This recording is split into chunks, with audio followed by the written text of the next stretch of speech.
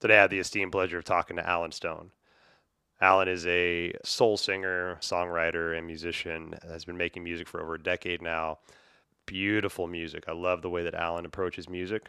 I was lucky enough to meet Alan early on in his career and have been able to kind of peripherally follow his journey through this beautiful path of music, and to watch him grow into where he's at now and to continue to grow. So, in today's conversation, we're going to talk a lot about the ego and how the ego is kind of needed to get us to a point to feel confident in the abilities that we have, but then we also need to keep that ego in check so it doesn't become the driving force. So, in today's conversation, we're going to talk about Alan's approach to music, how he is inspired to write the music that he writes, and how sometimes looking back at some of the music that he has written might change the way that he approaches music in the future. I love this conversation. It talks a lot about the energy that we hold as human beings in every process and every step of life that we take, not just being a performer, not just being a musician, but even being, the parents that we are, the teachers that we are. So I hope you get something out of the conversation. We'll see you on the other side. But first, a message from our sponsor. Anamkara is a gorgeous meditation and healing center, offering daily in-person and virtual services to help bring you back to the center of who you truly are. They serve through a collective of practitioners, healers, and teachers, offering daily meditation classes, one-on-one healing sessions, workshops, personal ceremonies, and private events, plus corporate and team training, all with mindfulness at the core. The center itself is located in the heart of downtown Spokane. Every part of it was built, designed, and curated for you to drop into your calm place. They have a large community space for daily meditation classes and workshops, as well as 2 one-on-one healing rooms, a community kitchen to gather for tea, plus a well-stocked apothecary for you to gather all of your self-care and ritual needs. Hannah Talbot, the owner and founder of Anamkara, dreamed of opening this space for years. It is her ultimate manifestation, and she cannot wait to share it with those in the Spokane community, but also through the virtual ethers, wherever you may be. Pop in for a class today. You can follow them on Instagram to book and stay up to date. Check out the website, the full schedule, meet the practitioners, and view all the offerings. Visit them at anamkarahealing.center. Anamkara, may you be nourished and ignited. Our healing journey can be difficult and might feel lonely at times. That's why I love sound baths. When we can get together in a community, we intrinsically support and feel supported by others. And that combined energy can help us go deeper into our own healing journeys. And all you have to do is just lay there for 1 hour and listen to beautiful healing sounds. I'm a sound healing practitioner, and I hold sound baths on a regular basis in the greater Seattle area. You can find my next sound baths on my website at adamrealhealing.com. That's Adam, A-D-A-M, Real, R-I-E-H-L, Healing, Healing.com. AdamRealHealing.com. Your healing is worth your time. And now an uninterrupted podcast with Alan Stone. All right, welcome back to the show. Today I'm talking with a gentleman that I've known for a while but haven't seen in quite a bit of time. So Alan Stone is a gentleman that I met through work a number of years ago, probably about 2008, 2009, and through another friend, Julian Galvalanis, who was actually on the show a couple weeks ago. So Julian came to me when I was managing this restaurant called iPick and said, hey, I got this guy that's a really good friend of mine. He's a musician. He's in town for the summer, just needs a gig to, just keep him going until he hits the road again, playing some more shows. And I'm like, yeah, that's fine. We'll, busser, something like that. And so in walks Alan, right? This long-haired, just beautiful man. He's got big glasses on. And we sit down and talk, and I'm like, okay, cool, just here for a little bit of time, bust some tables, clean some cinemas. And then, so we agreed on that. And then you also handed me your demo. And I'm like, oh, okay. Well, this happens a lot in Seattle, right? People hand demos, especially in restaurants and entertainment industry, stuff like that. So, and I love music. At that time, like I was in between, I just left like recording and producing and live sound engineering and was focusing more on my family and things like that. And so giving me that music and giving me a chance to sit down and listen to it kind of rekindled my love for the passion that I just was leaving and moving away from. And I'm like, there's this fucking kid out there that's got the voice of a goddamn angel. Like he's just so soulful in the way that he presents his music, right? And so like we ended up hired Alan. And one of the very first shifts, and I'm sorry this is a long story, but I love telling this story. I was walking through one of the cinemas just to make sure that Alan was cleaning the cinema, right? And it was the end of a movie, and it was Gran Torino, that Clint Eastwood movie. And I couldn't understand what was happening when I walked in that cinema. You were singing the outro theme song for Gran Torino. And it was the most beautiful fucking thing I'd ever heard. And I just literally sat down in the back of the cinema while you were just vacuuming, cleaning your tables, dancing around, doing your shit, but singing Gran Torino. And I'm like, take this in, man, because this dude's going to be fucking playing in front of a lot of people one day, and you're the only person in here. He has no idea that you're singing, and you're just enveloped in this moment. And it was such a goddamn beautiful moment. And, very rarely do we get to tell people how beautiful the moment is that you provided. And that providing of that moment was such a goddamn pivotal thing for me, Alan. And I really appreciate that. And that's like kept me just wanting to make sure that I know what you're doing with your music career and what you're doing with your passions, because you are fucking littered with passion and littered with talent, my friend. So thank you for being here. Thank you for being here. Thank you for letting me tell that story. Actually, I was just telling that story to somebody the other day, and it just made me so happy just to think about that again. Man, wow. I want to shrink you, Adam, and put you in my upper shirt pocket, have you introduce me at every place that I enter. That was one of the most generous introductions I've ever received. Thank you so much, man. Appreciate that. It's great to see it. Those years, looking back on that time that we spent together at that restaurant, like I don't think you realize how much of an imprint those few months made on me. That was really coming out of the padded, comfortable childhood and adolescence that I received where I came from, moving to Seattle, and then finally getting a real job. That was my first real job, right? I had mowed lawns, and I had, cleaned up people's yards and cleaned houses, but just for a few bucks over the weekend here and there, right? Mm-hmm. And that was my first time getting a taste of what it could be like if you didn't get the bow of your ship pointed in the direction where you wanted to go. Right. You wanna faff around and party with your friends all the time. Well, you're most likely going to be cleaning up people's shit for the rest of your days. And so getting that opportunity really lit a fire under my seat and my tailpipe to go I got to get this music thing right. I want to play music, and if I'm going to do it, it's going to take 8 times as much work as this is. Yeah. This is fun, but man, I don't want to be doing this much longer. So, and it's good. Yeah. It's good to have those catalysts, to figure out where we're at in life, and to have an opportunity and say, okay, cool. So this is traditional work, right? This is 9 to 5. This is, whatever. Okay, this is not what I want to do. This is going to drive me to continue on to my passion for singing, for creating, for whatever artistry that you're doing. And we need that. We need that kick in the ass sometimes and be like, I don't want to fucking be here. Thank you. I appreciate it. But no, I've got other things that I really want to be passionate about, rather than making sure there's vacuum lines in the cinema for the next fucking group to come in and appreciate, there's bigger things that you're meant for, Alan. And I'm so happy you found that and you kept following that shit, man. Yeah. Thanks, man. It's funny in life how that happens. We're kind of constantly defined by not only moments of glory, but mostly moments of pain and suffering. And not to say that job was pain and suffering, but it was a moment in my life that was almost a backboard for the rebound, which was, I got to focus on this music stuff. Whether it's going bankrupt or, a car breaking down or getting you're heartbroken for the 4th time. Yeah. Pain is such a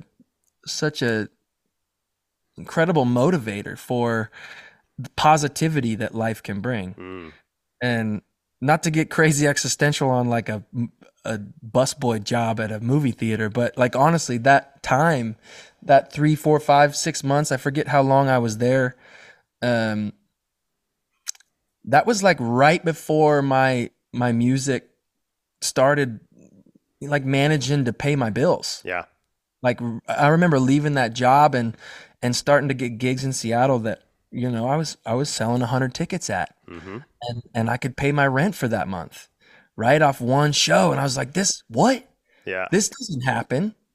Um and I would take like a little bit of that money and I would go down to Portland and I would like do a house show and I would make a little money from that. Like that job um was was at least some fuel in the inertia that got me motivated to pursue this music thing, which is, it's still a joy, and uh it's all of the things that a creative endeavor is. Yeah. But um I'm so glad that I had those moments early that got me going soon too. I know a lot of people who they don't find those moments of rebound or pressure until later in life, and they're like, man, I got to be a painter. I Mm. should have been a painter the whole time. I'm 57 now, and I'm gonna be a painter. Like luckily I was 21 years old and got that fire lit under me. Damn straight. So where did music come from for you? Like, did you get started? I think I have a vague inkling of where you got started. I think your dad was a pastor. You did some church stuff. But how did music like kind of grip you the way that it has and put you into this like?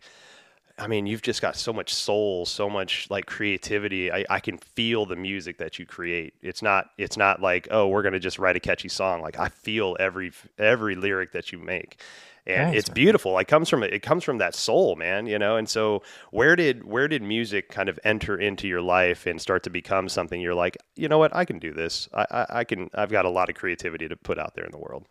Yeah, it was the church for sure. Okay. I think I've always been led by my feelings in mostly in life. Um and I first got that feeling in service, like singing and praising God. Hmm. Um there's this feeling that's kind of hard to explain when you're singing and you're singing with people. Um and I chase that to this day.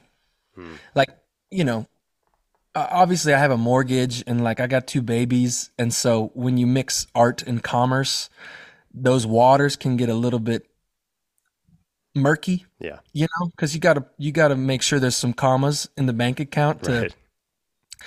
to facilitate life, and so you can't always chase that feeling, right? But that's where it started, was this emotion that came over me while singing with a large group of people in a church. Hmm. And whether that was God or whether that was the universe or Allah or just like frequency and hertz being shaped in a specific fashion that like tingled the pathways in my neurochemistry, Hmm. however you want to explain it, uh, it's an undeniable feeling that I chase to this day. Just trying to recreate that, Yeah. trying to recreate those moments where like you're so present and you're so overwhelmed by the cascade of sound. Hmm. Uh, Yeah, there's something, there is a beautiful healing that can happen from group singing, from group toning, from group mm, whatever, anything in a group, right? But then you add that layer of spirituality or religion into it, and you're professing this internal energy towards this community, and that community is professing that up towards, the deity or, the religious thing that you're worshiping. And there's so much healing that can happen with that on a cellular level in our bodies, yeah, from what I've learned from sound healing and working with individuals like that. But the impact of holding space for hundreds, if not thousands of people on a stage, providing this beautiful soundscape for all of these attentive people that are there to just experience this soundscape and this big energetic movement.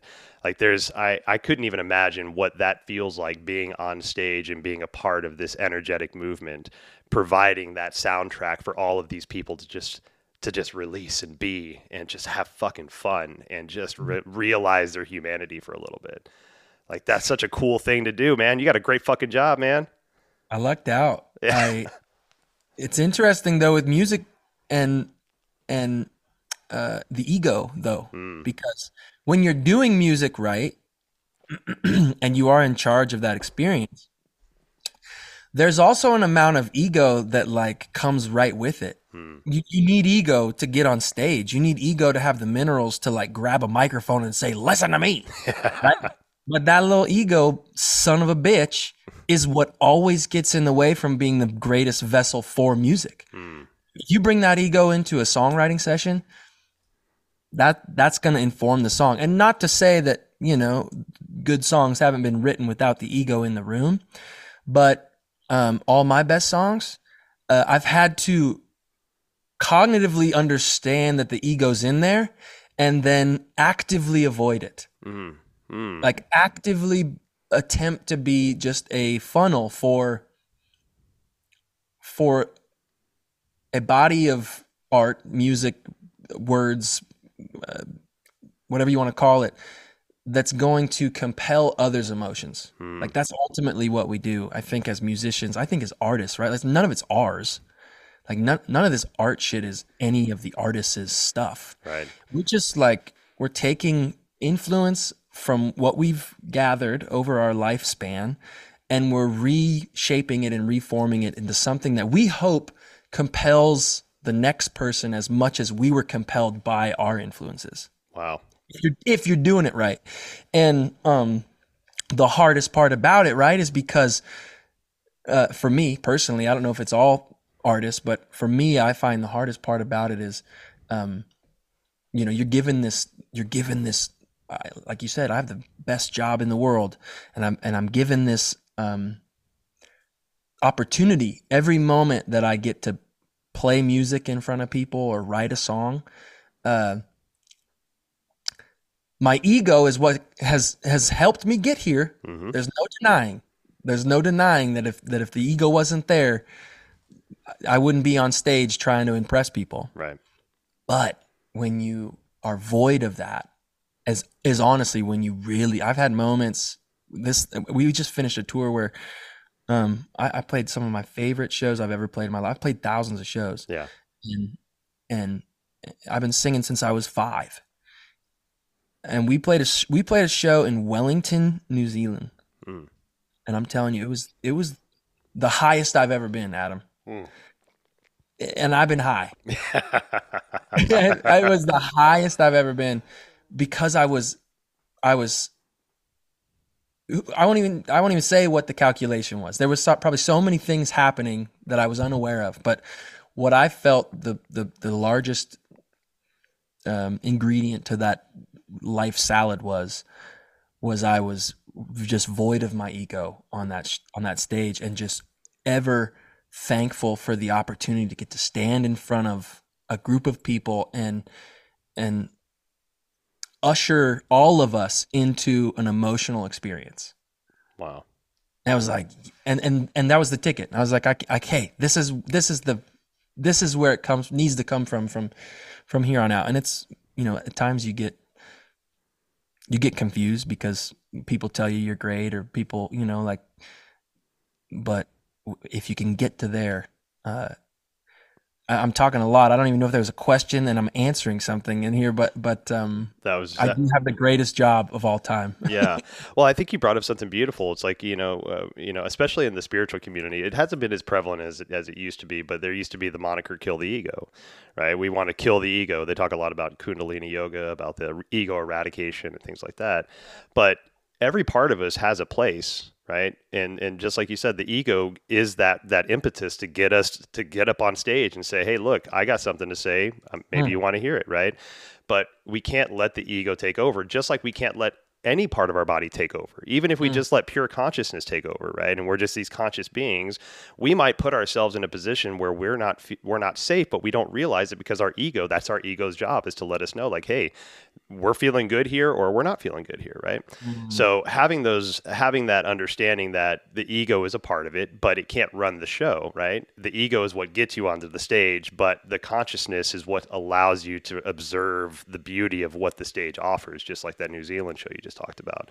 Like if it was just you and your ego up there, I mean, like, yes, worship Alan and the music that I create, then that wouldn't be that beautiful, story you just shared. It was just like, I became part of the experience instead of the leader of the experience, right? And now we're all just melded in this beautiful entropic fucking cosmic mess of awesome just experience together. Here we go. Now we're just vibing Mm-hmm. together, right? And that's beautiful, right? That's the ego getting you where you need it to be so that the rest of your consciousness can be like absorbing of the experience that you've created. Yeah, that's a beautiful way to put it. It's fucking beautiful, man. There's Yeah. a, you know, there's a I have not written anything yet. I'm trying to write as far as like a book or something like that goes. But you mentioned something about you know, the divine kind of in a way that has helped me kind of get out of my own way in my creative process. You know, for a long time I thought I was the creator, right? I've got to put something down on paper. I've got to find this thing, and it put a lot of pressure on me.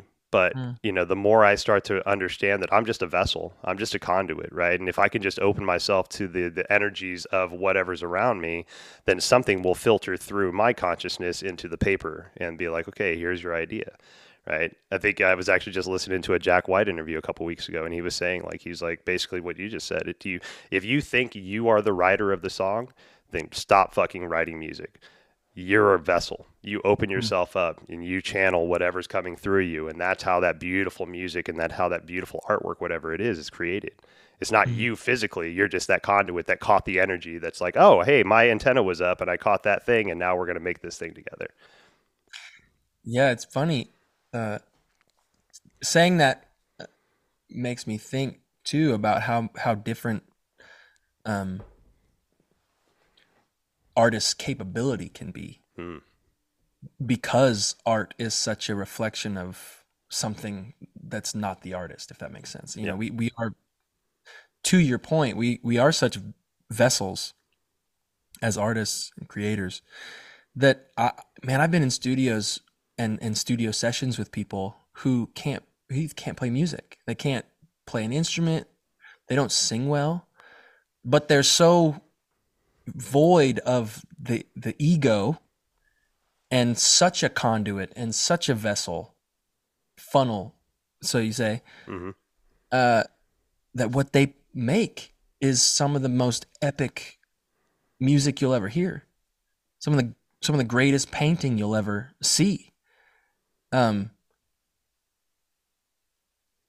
the difficult part, I think, for a musician a lot of times is like, you know, you approach it like a science in certain regards. Okay, so why does this person, you know, what are they doing in this song that gets them attention? What is, okay, well, if you play the three with the five in the bass over this, you know, you can study art. You can utilize your thinking brain to try and like figure it out so that you can do art Hmm. better.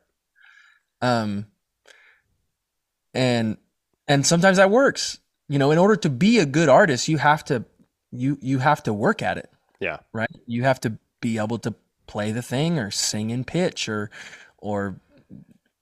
write, you know, sit down and actually write a book, you Hmm. know. Um, and so once those faculties are, you know, have been practiced enough, Hmm. you know, then you can kind of relax and be the, it's just a weird, I don't know. I've been dealing a lot with duality in life, Okay. and how all the positive things in your life still cast a shadow.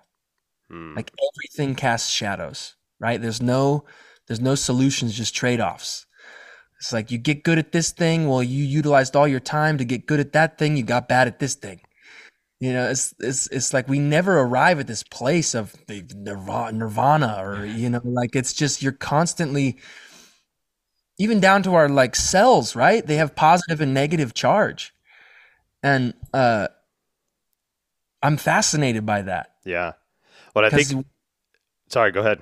no, you go, you go. I Yeah, was gonna say, I mean, just what you're talking about right now is that, you know, that okay, so I'm gonna put, let's say, like I have an album coming out, right? So I'm gonna put all my focus into writing that music, getting the content right to make that, you know, so I can create the album, so then we can tour on that and generate revenue and yada yada, get fans, all that stuff.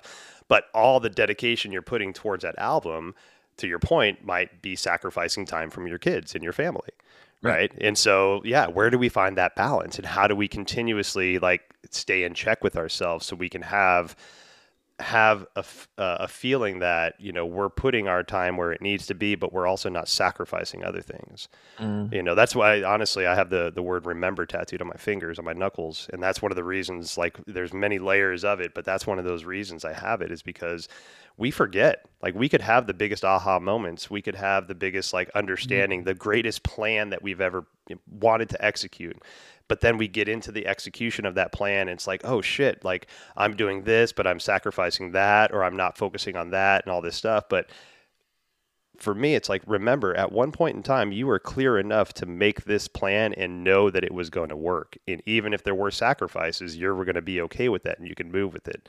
But we get Mm. so caught up in our life that we forget that we were rational human beings at one point in time that made this decision.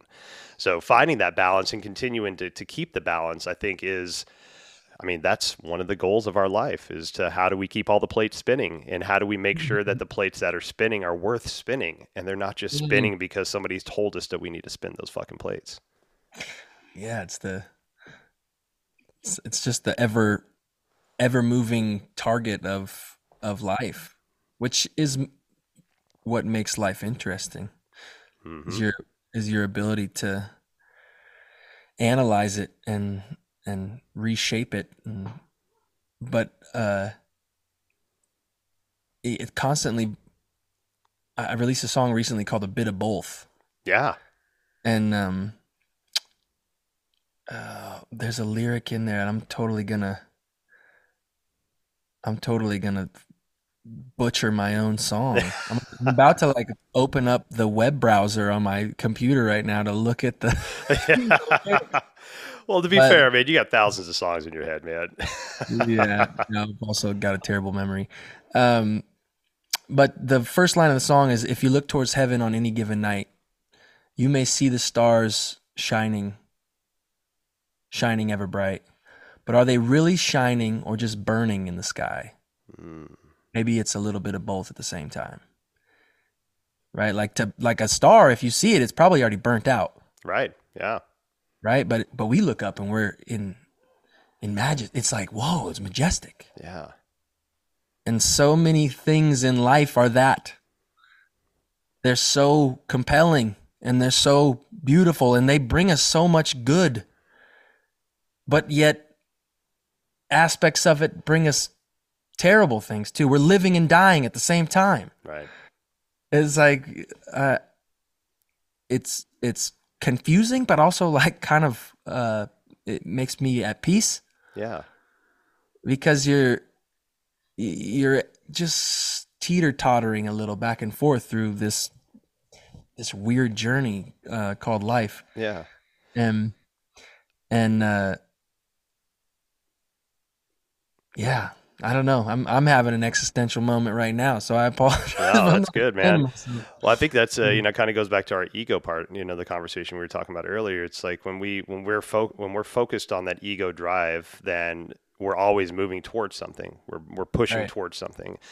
But there is that just understanding that we're part of this life. Like, I'm getting to a point in life now where I'm trying to stop directing my life, and I'm trying to just understand there's a Mm, flow of life, mm, a dharma, if you will, right? There's this purpose that I have on this planet that, you know, I might not have understood it in the beginning because I was caught up in, let's say, the Western mindset, right? I got to grow up, I got to go to college, I got to get a job, I got to have kids, I got to make a career, I got to get a retirement, I got to all this shit, right? mm, I was doing all that and I was fucking miserable. Like, I was miserable. Like, when we first met each other, Alan, I was a miserable human being. I was an alcoholic. I was not happy in my job. I was abandoning my family because I just wasn't ready to be a father, all this shit, right? mm, But and not to say that to be like, oh, sad Adam, right? No, but that's just, you know, at looking back in our lives, we can start to understand like that was not a good place, right? But I also recognize that I was trying to force my way through life. I wasn't recognizing this path that I had, right? To like our conversation earlier, like, I love music. I was very heavily involved in music for a long time. I went to school for it. I was writing music, I was producing music. But I got out of that passion because I didn't see an end game to where I could survive and stabilize my family and stuff like that. So I stopped that and I went the corporate route and just dialed into restaurants and okay, that's going to be my shit. But now as I get older, and I understand like that stuff doesn't mean anything. That 401k, that fucking retirement plan, that insurance, all that shit doesn't mean shit because I wasn't happy. So now as I start to peel away all of those layers that I put on my life and just look at the passions that have driven me in the beginning, it's music, it's creating content, it's having cool conversations with awesome people about life, right? And so maybe there's not as much money in that for me. That's okay. I'm still alive. My kids are Mm, still happy. I still have a roof over my head and I get to do shit that I'm really happy and proud of. mm, And that's that dharma, right? And by no means am I just 100% following my path. There's still ego involved, but it's less than it was. And I feel more directed, right? And so I think, to that point you were making earlier, it's like we've got to kind of get out of our own ways of where we think we need to go and listen to those quiet voices. Listen to those voices yeah. that say, Alan, you got a beautiful voice, man. Fucking pick that guitar up and sing, make some people happy. Let's see where that goes. Yeah. As you're saying that, it's interesting because that, like, there was a portion of that perspective that led me into music. You know, there was an ego in what I wanted to do with my life that couldn't be just normal CPA, uh, restaurateur. Hmm. I had to do something spectacular, and my ego did that. Right. That was my ego bringing me in. Like, you can't be, you failed at sports in high, you didn't do you weren't a D1 ball player, so you got to do something spectacular. Hmm. And and it was later on in, like probably 8 to 10 years in, that I realized, like, oh, this shit could go away tomorrow. Hmm. And so now, I'm learning that floating, and like, oh, I'm so glad that I realized this, that I'm doing something that I love in the midst of realizing that it could go away at any moment. The security that I feel like I have, which we don't, Right. right? We don't actually have any security on this like floating rock in the middle of nothingness. Getting space trash cascading like through our orbit. We don't actually have security, but in order for us to feel safe, right, our thinking mind tells us we do, because we lived up to this point, so tomorrow, which hopefully was planned for that, right? Uh-huh. And uh man, it's just hilarious. Like, pathways are so wild. Human If I were to think the guy that was my manager at that movie theater restaurant job in Redmond, Washington, would have the trajectory of what you've done, and we haven't maintained a super tight relationship since that time, but I've kept tabs on you, Yeah. and and that's such a beautiful thing to see in reflection to people you meet in your life, is seeing them go, yeah, that's not working out for me. I'm going to go do something different, and I'm going to be brave and attempt to follow my heart Hmm. instead of my mind. And that's cool, man. You should be proud. Thank You you, should be brother. proud that you had those minerals, because it takes some guts to go,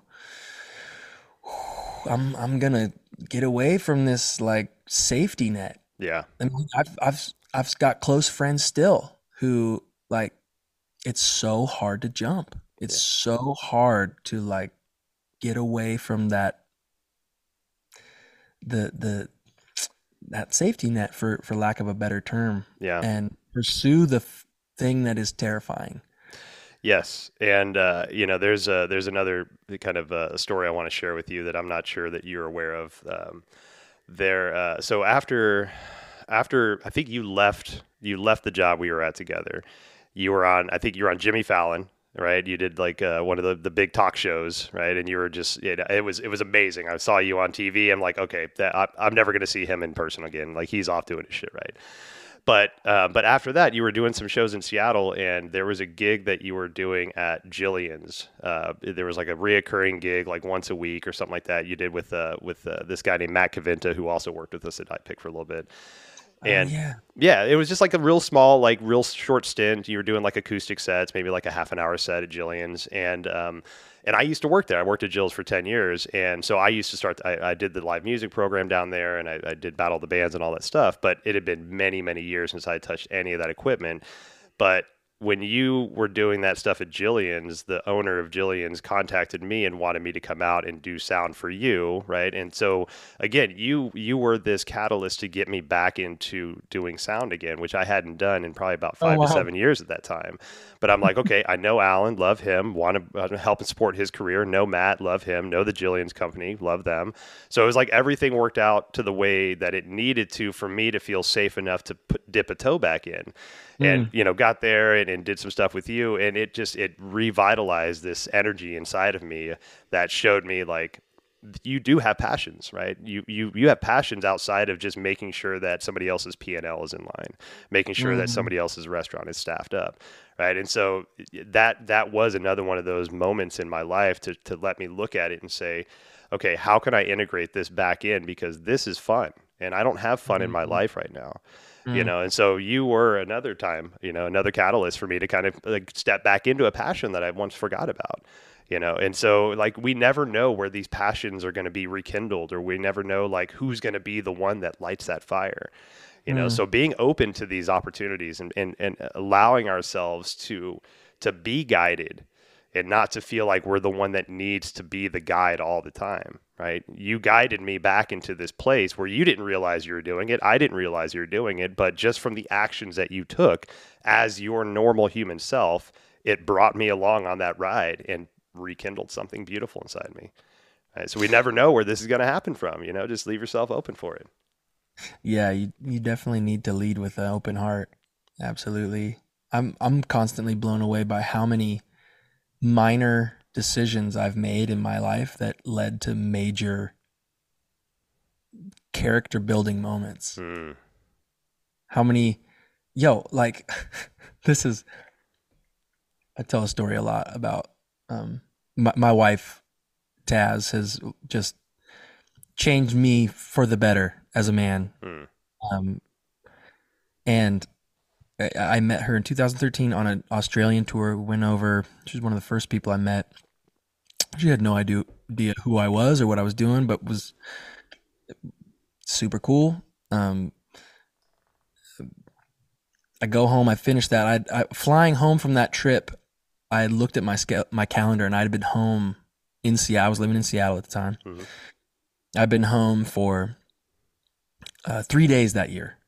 This is like 2012. This is post Conan. I was pounding the pavement, Okay. and I haven't really stopped pounding the pavement since. But this was like the first real taste of what it means to go and build a career in the music industry. And we finish in Australia for that kind of calendar year.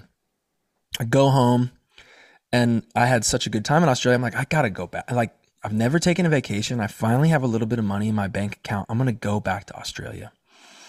I fly back to Australia, and like, sort of in the back of my mind, I'm like, yeah, this girl, like, she was cool, man. She was super cool, but like, I'm not trying to date a girl who lives in Australia. Right. That's just the dumbest thing. I travel all the time, and she lives as far away as possible. But to my point, more of how many little things must go right, and how much gratitude you can give in your life if you focus on how many things must happen correctly every fucking moment in order for us to experience joy and happiness and fulfillment. And I've got a million of these stories conversations that I just randomly had that led to X Mm-hmm. because I was open enough to have them. Right. Friendships that have lasted me for my entire life because I was open to it. Right. Right. Mm-hmm.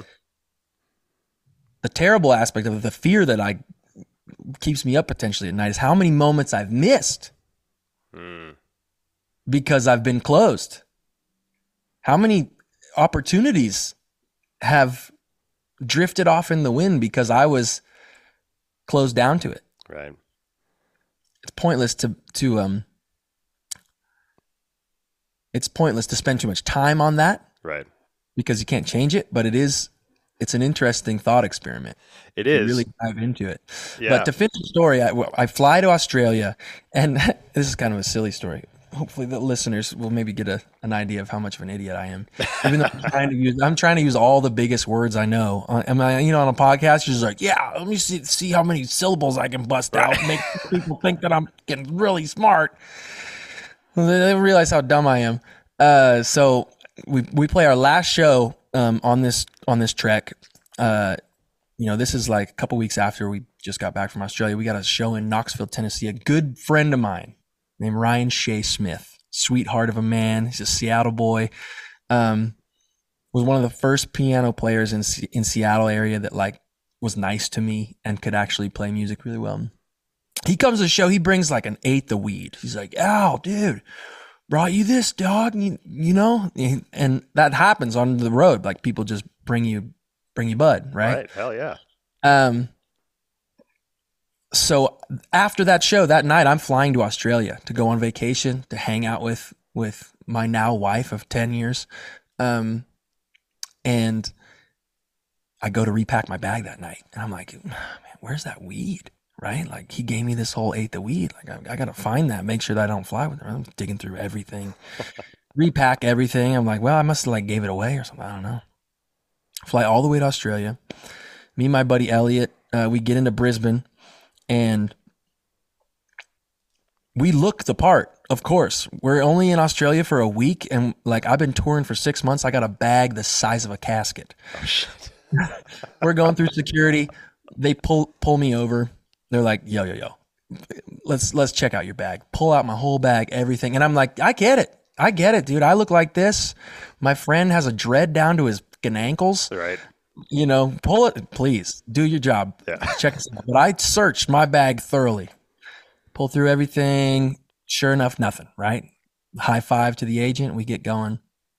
Land in Melbourne. 2 days later, we were going out to a club, and I've got this special pair of boots. I got my hot boots, you know?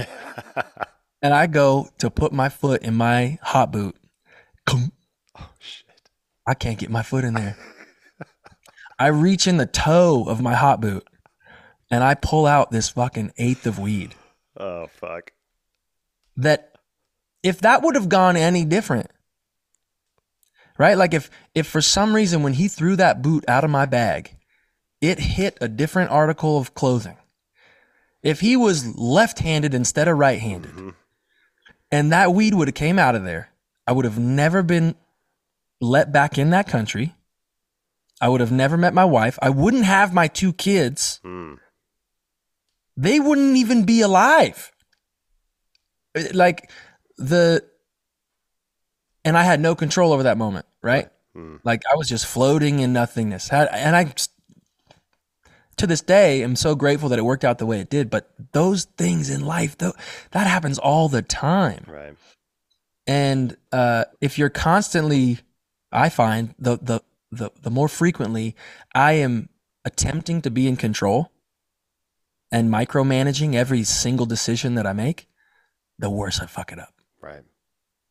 The more that I am like non-resistant, egoless, kind of floating through, with intention, right? Like I'm pointing that bow of the ship in a direction that my thinking mind tells me will lead to good things. But going back and highlighting that balance, that duality, I do my best to put it on cruise control as often as possible. And that seems to work out so so many more times, so much more often than not better. Right. There's a quote from Einstein that reminds me of that, and I try to remind myself of this quote all the time when I have those moments. Is that if you believe one thing can be a miracle, you have to believe everything is a miracle, right? And that's Yeah. that's so beautiful. Like, is just that moment, right? Like, hey, if that right-handed officer was left-handed and checked that hot boot a little bit differently, then this would be a whole different story. But it wasn't. Right. It wasn't, and that we allow that to be part of the wonder of the world, right? Of like, oh my Mm. God, like that was such a beautiful experience for me to not have that go that way, but to go this way. And in a way, maybe that creates a little bit more appreciation for you in the process of life. Right. Because if you would have been like you said, micromanaging that, oh my God, I hope he doesn't check my boot. Oh my God, there's something in there. Ideal, initially, like as soon as we start thinking, don't check there, somebody's going to check there because, we're basically telling them to look there. Right. And so, but just like releasing that, being part of the process, being part of just the life that we're living, it can lead to such beautiful miracles and just whether we're witness to them or not. Right. Yeah. Yeah. What a wild thing life is. Yeah, I can think back in too many situations in life where I was like about to be arrested, about to be, beat up, about to be all this stuff, and some divine thing came in and happened. Mm, It kept me safe. It put me on a different path. And as I get older in life, I have to like not have to, but in these meditations that I have, I'll look back and just see like what was protecting me. mm, What kept me from getting in that kind of trouble? What kept me from almost losing my life? What kept me from that to that like it's so interesting like you can get caught in these like thought experiments, right? Like, was it my higher self that kept me safe? Was mm, there one day I'll realize my divine purpose, and I've got to realize that divine purpose to reach the goal of life that I wanted to reach. So they're going to keep me safe and padded in some of these ignorant adolescent things that I do. I'll learn my lesson, but I won't get in too much trouble so that I can still continue on my path. Am I that fucking important that that's all made for me? It's like, this is where that ego kind of comes in. It's like, am I the person? Right? No, mm, but we all mm, have a place to play. I think the best advice I ever heard was, we're all unique, but nobody's special. yeah. Like, Yeah. Yeah. everybody has your own unique qualities that make you Alan Stone, that make me Adam Real, that make your children who they are, that make my, whoever it is. And that is beautiful because nobody can be Alan Stone like you. Nobody can be Adam Real like me. But the moment we start thinking that we're special because I'm Adam Real, and look at me, I'm fucking bright and shiny, that's when the shit goes sideways. Right. Yeah. But yes, lean into your uniqueness, but understand that uniqueness is only to serve the greater good of humanity. Finding your Mm, way to utilize that uniqueness into your dharmic path, into your moment of actualization. That's the fucking juicy shit, right? That's the reason we're here, is to figure that part out, in my opinion, at least. no, I completely agree. We're all unique, but no one's special. Yeah. Yeah, if you make it, if you are conscious, somehow there's like a garden of curiosity in our consciousness that beckons us to wonder how it all and why it all works. And like, where does that come from? That's so crazy that we've we've found ourselves floating into this ocean by means of our ancestors that we didn't cultivate. hmm Uh, and we get to sit in a place and have thoughts like what we're having right now. Right. Um, all based on the privilege of humanity that we've been passed to. I mean, life and art are pretty much the same thing, right? Like the art is just a reflection of life Right. and livelihood. And as an artist, I don't know, they're just the best places I've ever been in my life have come from like feelings of gratitude. Just gratitude for what I get to experience and and the tools I get to utilize because of my predecessors. Right. And if I approach life in a with a heart of curiosity and a mind of gratitude, that seems to be the best place for it. And and also too, like, not for me personally, not arriving at any like conclusions. Yeah. It's it's funny how, you know, we're naturally raised in kind of binary code where yeses and nos and absolute truth, you know, obviously exist, but uh but they're so murky to know when it is and when it isn't. Yeah.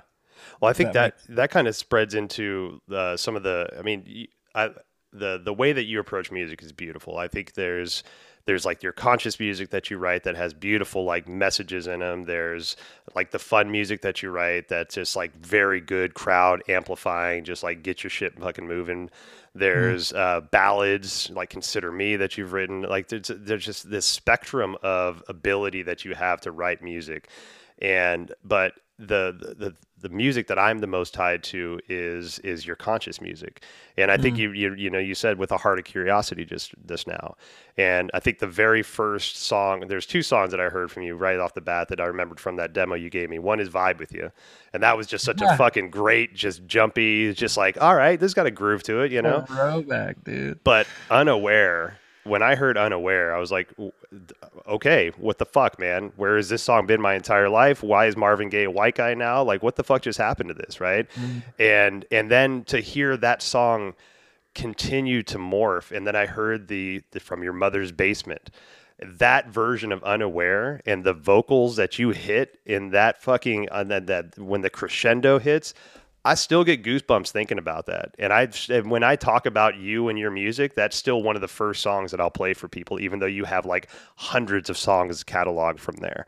Because it's just such a moving and a beautiful, beautiful awareness song to say, like, hey, like, here you go, man. Like that touched my soul. And so songs like Freedom, Warrior, American Privilege, a bit of both, which you just mentioned. Like there's this beautiful like rawness to these emotions, especially with like American Privilege, where I mean that hits home for me because it was only within the past 10 years, maybe 15 years, that I became conscious of white privilege, white male privilege. And mm. so, as I'm unraveling that kind of story that's been living in my consciousness, subconscious for a long time, that I was resistant to at first, but now not totally understand, but understand and beginning to understand the role that I play. Songs like American Privilege, that song was just really hard to hear, but it landed in a way that it needed to land. And I really hope that a lot of people get the message from that song. So like with that type of music, like where does that come from, man? Are you just writing from, your soul? Are you just opening up from there? Like where does that come from? I think it's just the once again recycling influence. Okay. And hopefully, there's enough influence on an artist that you it's not overwhelming where it comes from, right? So I'm heavily influenced by that, like late '60s, early '70s R&B and soul music, Right. and there's an era of music that is easily the best era of music, in my personal opinion. I think that's like that era, '60s and '70s of Yeah. music. Um, at least for like America and like Western culture. Right. And a lot of that music was protest music and very conscious music. They wanted to say something. Mm-hmm. Um, and specifically with R&B and soul music, R&B and soul music is always, birthed from the church, then blues, and then rhythm and blues. Uh, and so it all originally came from church music, from church song, Right. which has been very conscious music. Like if you look back at hymnals, church hymns, Mm-hmm. those songs are deep. They're deep songs about the human experience. And whatever your angle on religion, church, or Christianity, corporate, whatever you want to call it, Right. it's been ingrained in the human experience. The belief that this isn't it, the belief that there is ulterior entities and powers acting on us is as early as water, is as early as walking. And tunes like that, like American Privilege, Unaware, those come from growing up in a place where that belief was palpable. Yeah. That belief that like we can do more. I can do more. I can be powerful. I can change minds. I can change hearts. I can change lives. And it's weird now because my perspective has changed a little bit in the way I approach music and songs. Songs like American Privilege, I was very proud after I wrote that song, because to me, when you're able to say something, Unaware does this really well, is when you're able to say something but people hear something else. Like Unaware sounds like a sex song. It sounds like an R&B like love song. Right. And a lot of people are like, "Oh, dude, like who's this girl that, you say that you care? I was unaware." I'm like, "Bro, that's the U.S. government. What are you talking about? What song are you listening to?" I'm talking about the feds, bro.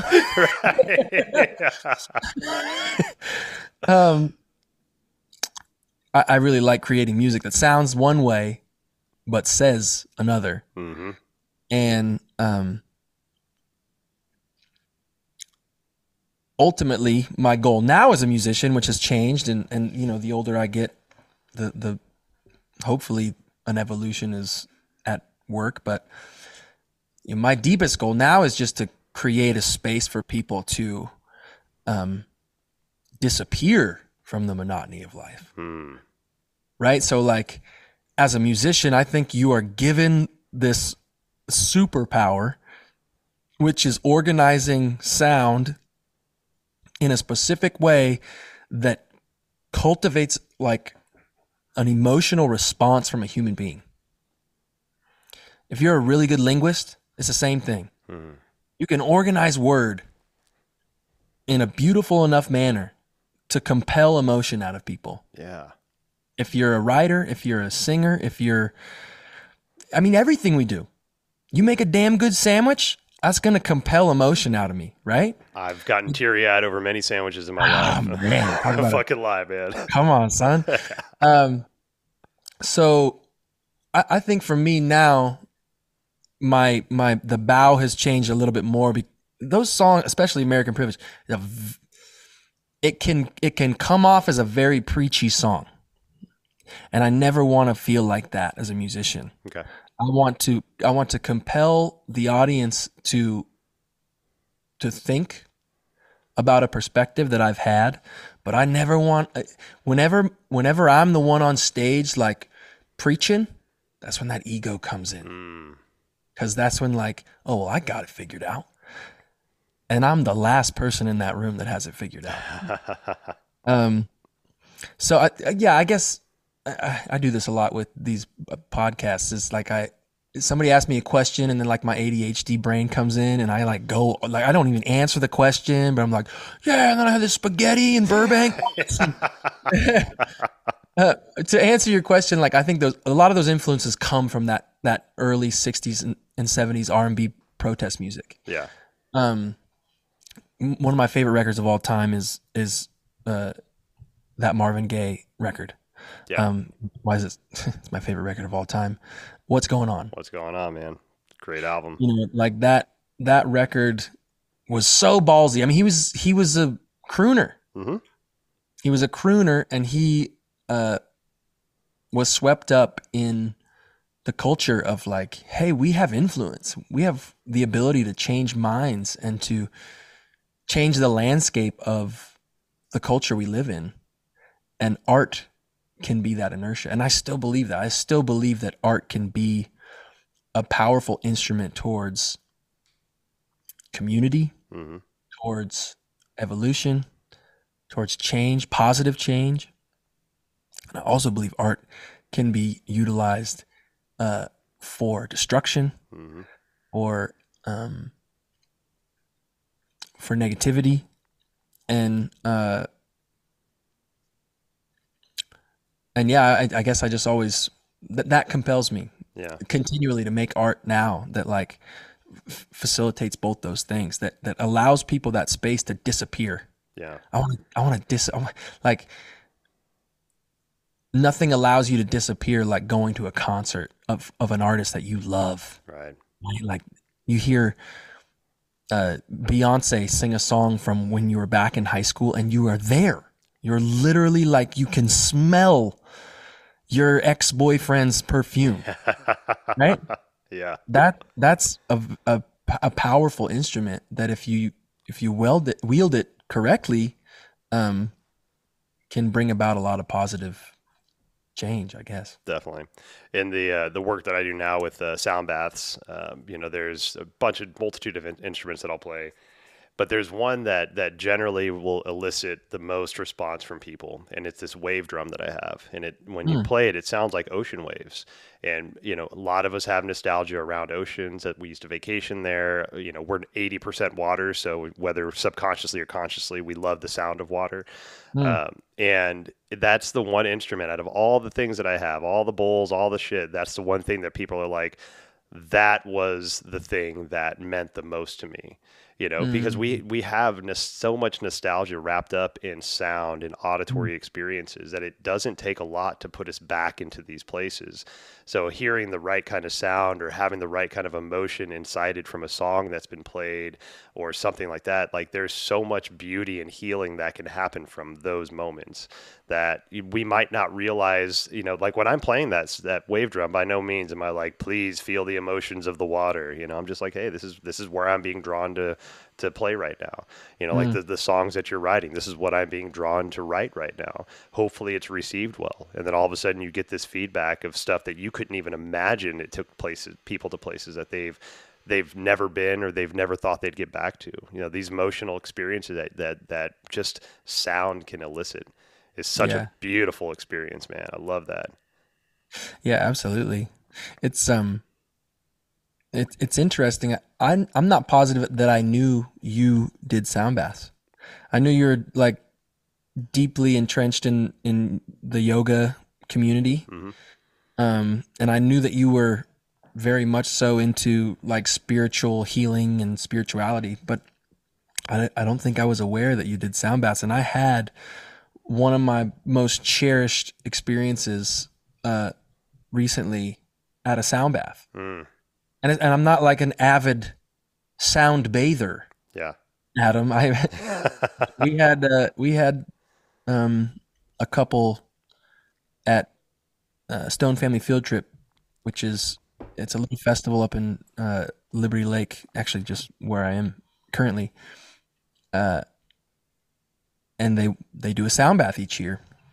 And the first year was great. It was wow, that's I'm naturally a skeptic Right. when I lead with skepticism in all things in life. Yeah. I think yeah, growing up in the church and my relationship with belief and religion and all that led me to this space of skepticism. Um, but nevertheless, tried it the first time, Hmm. and via my wife's influence and nudging, and I loved it. I was like, "This is wow, this is wild, this is super cool." Well, we had him back again this last year, and I lost my mom back in May, Sorry to hear that. and I appreciate that. And we a lot was happening during that time. My wife was pregnant with our second child. I was throwing the largest version of Stone Family Field Trip. We were moving house, and I believe I did grieve over my mom's passing, but grief is an interesting thing. Yes. It's an interesting experience and landscape. And uh, at field trip last year, this is about 3 months after mom had passed. I We did yoga in the morning, and that was right before the sound bath. And I don't know if there was just like wherever that grief was kind of stored up in my body, Hmm. but I sobbed Hmm. like the entire sound bath, Wow. and like and not like tears of joy, really. Like I could picture my mom, um, and her just ever ability to be thankful and grateful and kind to others, Hmm. Wow. um, while surrounded by all of these people who have helped me pull off what is one of the funnest experiences of my life, which is a music festival every year. Yeah. Uh, and I did not expect that. It was such a like a highlighted joy of my year. I still go back to. I'm like, dude, you ever done a sound bath? You know, like all my friends, you ever done a sound bath? It's like that one, homie who's just like, dude, you ever done DMT? Right. You know, yeah, sure, buddy. Everybody, we get it. Yeah. We get it. Okay. He's like, no, I'm serious. Like, you should try it. Yeah. Uh, it's that same thing with me in that moment with that sound bath, and uh, it's so cool to hear that you're doing that work because it's powerful. It is, man. It is. And to be witness to people having experiences like yourself, like you talked about, it's, it's such an honor to watch people process their grief and their trauma, to be a part of it, to help hold that space. It's interesting that you mentioned your mom and how you felt her there. I lost my mom in September this last year, and Oh, sorry. thank you, man. And but I feel her so strongly with every sound bath that I do. She only got to come to a few of them after I transitioned into that kind of work, but she loved it so much, and she always talked about how much it meant to her that she knew I was doing something positive, right? I was trying to help Mm, people through this journey. And so she always talked about that. Like, it's just, because my life was very self-centered for a long time, so for me to start peeling back that and to open up the understanding that, the world is bigger than me. mm. And, for her to be alive long enough to watch that, movement and that transformation. But now every time I sit down behind a sound bowl, whether it's in my room here that we're in to do a personal Reiki client, or whether it's to hold space for, 40 to 70 people, I feel my mom right with me, and it's such a beautiful feeling to know that that spirit's there to support me and to keep me safe while I'm helping these people through their journeys. It's awesome, man. It's such powerful work. Good on you. Thank you, brother. Thank you. Well, the last thing I really want to talk to you about, and since we're talking about sound baths, and we'll make this quick because I know you got some time, but it just how do you recover after all the stuff that you do, right? So you just Mm. put a funny Instagram video out about bubble baths, which I'm of an avid bubble bath taker myself. Luckily I don't have to rip a microphone off my hairy chest before I jump in the bubble bath. But what kind of stuff do you do to kind of just like recover and get back to being, Alan the dad, Alan the husband, Alan the home guy, instead of, Alan Stone the performer? Yeah, it's a trip. It's a trip to go on on tour and to stand. It's such a powerful exercise too, in like uh, suppressing the ego, Hmm. because you you go into a theater where like 1,000 people are there to see you. If you look at it that way, Right. right? You can't look at it that way. The ego can trick you to look at it that way. Hmm. And you get all the things backstage that you want. I want throat coat, and I want Perrier, and I want little sliced deli meats, and like, and you get all that right, and somebody makes sure that you're okay. Your tour manager, can I get you anything? Do you how you sleeping? Right? Like I'm surrounded by like people who are so like generous to me Hmm. through that experience of touring and going to work. Like who gets that opportunity? Right. Right? Like to go to Microsoft and you got like a team of people following you, and then like, hey, how are your fingers? Yeah. Is that space bar? You want me to massage this? You know what's going on? You need an hour or so to warm up your thumbs. Um, just like interview. Hey, BET wants to interview about like this thing you did. You know, like the code that you did on the back end of that. Like my life as an artist and a touring musician is odd. It's just an odd experience. If you really look at it from 10,000 feet above, if you can pull away far enough from your from your ego, you'd be like, this is a fucking weird human experience. Um, and then you get home and you just like, as a father and a husband, right? Like Mhm. a beautiful household is you just fit in like a puzzle piece.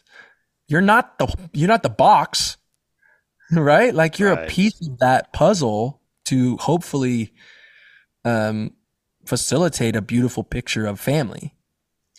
And and emotionally, that adjustment can be weird. I mean, like me and my wife always talk about it. Like it takes us about a week to we're really happy to see each other. Yeah, it's great. We're back in it.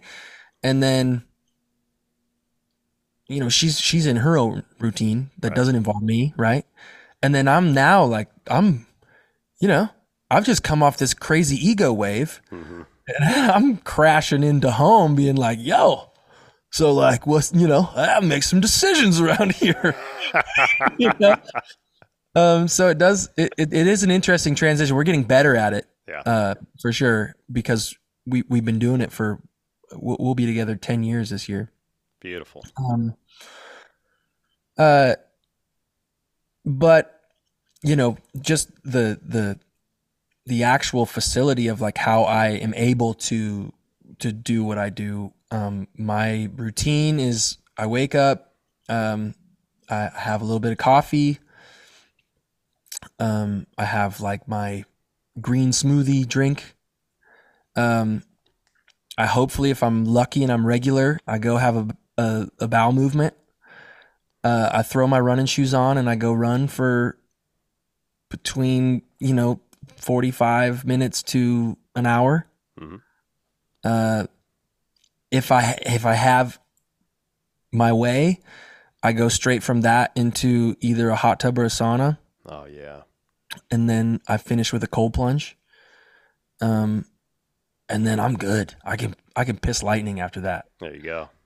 Uh, if I'm on the road, um, I do a breathing exercise prior to like warming up my voice. Hmm. My voice is like that's my instrument, and when you're singing 2 hours a night, 5 nights a week, and then depending on depending on what your extracurriculars are, Yeah. Right. like you're yelling over loud music at a bar, or you're hanging out backstage afterwards talking a lot. So my warm-up process is uh, pretty full on. I do this I learned it from this, I'm sure you've heard of him, this cat Wim Hof. Oh yeah. Totally. I didn't learn it from him, right? But like that was the sort of the catalyst of going, oh, I wonder what this is like. Um, 30 breaths in, breathe it all out, try to hold it for a minute and a half. Hmm. Do that 3 times, sometimes four, depending on like how the night before was. Right. Um, then I do a vocal warm up, and I do 2 rounds of that, and that's like it takes me an hour, but I'm solid after that. I can typically sing well for 2 hours. That's a long time to sing. The level and the range that you have and the intensity that you have. That's a long damn time to sing, man. That's crazy. I appreciate that. Yeah, and yeah. It's funny because I'm noticing too that like I don't have to sing that much. Mm. Like for forever it was because you mentioned that song "Unaware" from my mother's living room. Right. I filmed that right around the same time we were first meeting. Okay. All right. And that's like, I don't know what note that is, but at the end of that song, like that's the highest note I can hit. And that video was the first thing anybody ever cared about Okay. as far as my career. And so that informed the rest of the, 15 years that I've been doing this thing. I'm like, well, I got to hit the note. Yeah. I Oh, got to sing as high as I can. I got to sing as loud as I can. I got to, and it's not like that. yeah. It really is not. Uh, Honestly, the less like if when you hint at moments like that is what makes them special. Not if you're doing it every song, right? Like you've gone to those blues, those guitar player shows, right? And like the guitar, like every song, there's a guitar solo. Yeah. You're like, enough. Yep. Right. Yeah. Yeah. I want a full song of just the kick drum, please. Right. Give me a fucking break from the guitar. Um, but I'm learning the older I get that like I can be more precise with my voice, and I don't have to rip too much. But I've sure went through many of those years where I was just airing it out every night and hanging on the rim Oof. afterwards, Yeah. and that's a tough racket. Yeah, that probably it's hard for the longevity of that, to keep Mhm. your vocals where you need it to be to have the career that you want. But singing that level is, yeah, it's good to hear that you're understanding that and backing off. And I think and I would never experience this myself, but for you, like there's a beauty in hearing the crowd sing your music to you, Oh yeah, to where you don't even have to sing. It's like, oh my God, like this is, I could never even imagine what that energy would feel like to have, five people, let alone 100 or 1,000 people Mm. singing the words that you've written or helped write in this beautiful composition. It's like, wow, I'm just going to bask in this moment because this is beautiful. Yep. If you're open to basking in it, Mm, but definitely have fell victim to my ego in a performative sense and not been able to receive that energy because I wasn't even aware of it. mm, It's like I'm here performing. right. Like I saw Prince at the Forum a couple years before he passed. Okay. That was the most incredible show I've ever seen in my life, Mm, without question. I don't know what Prince's experience was. Do you know what I'm saying? yeah. He put on the greatest experience I've ever seen in my life.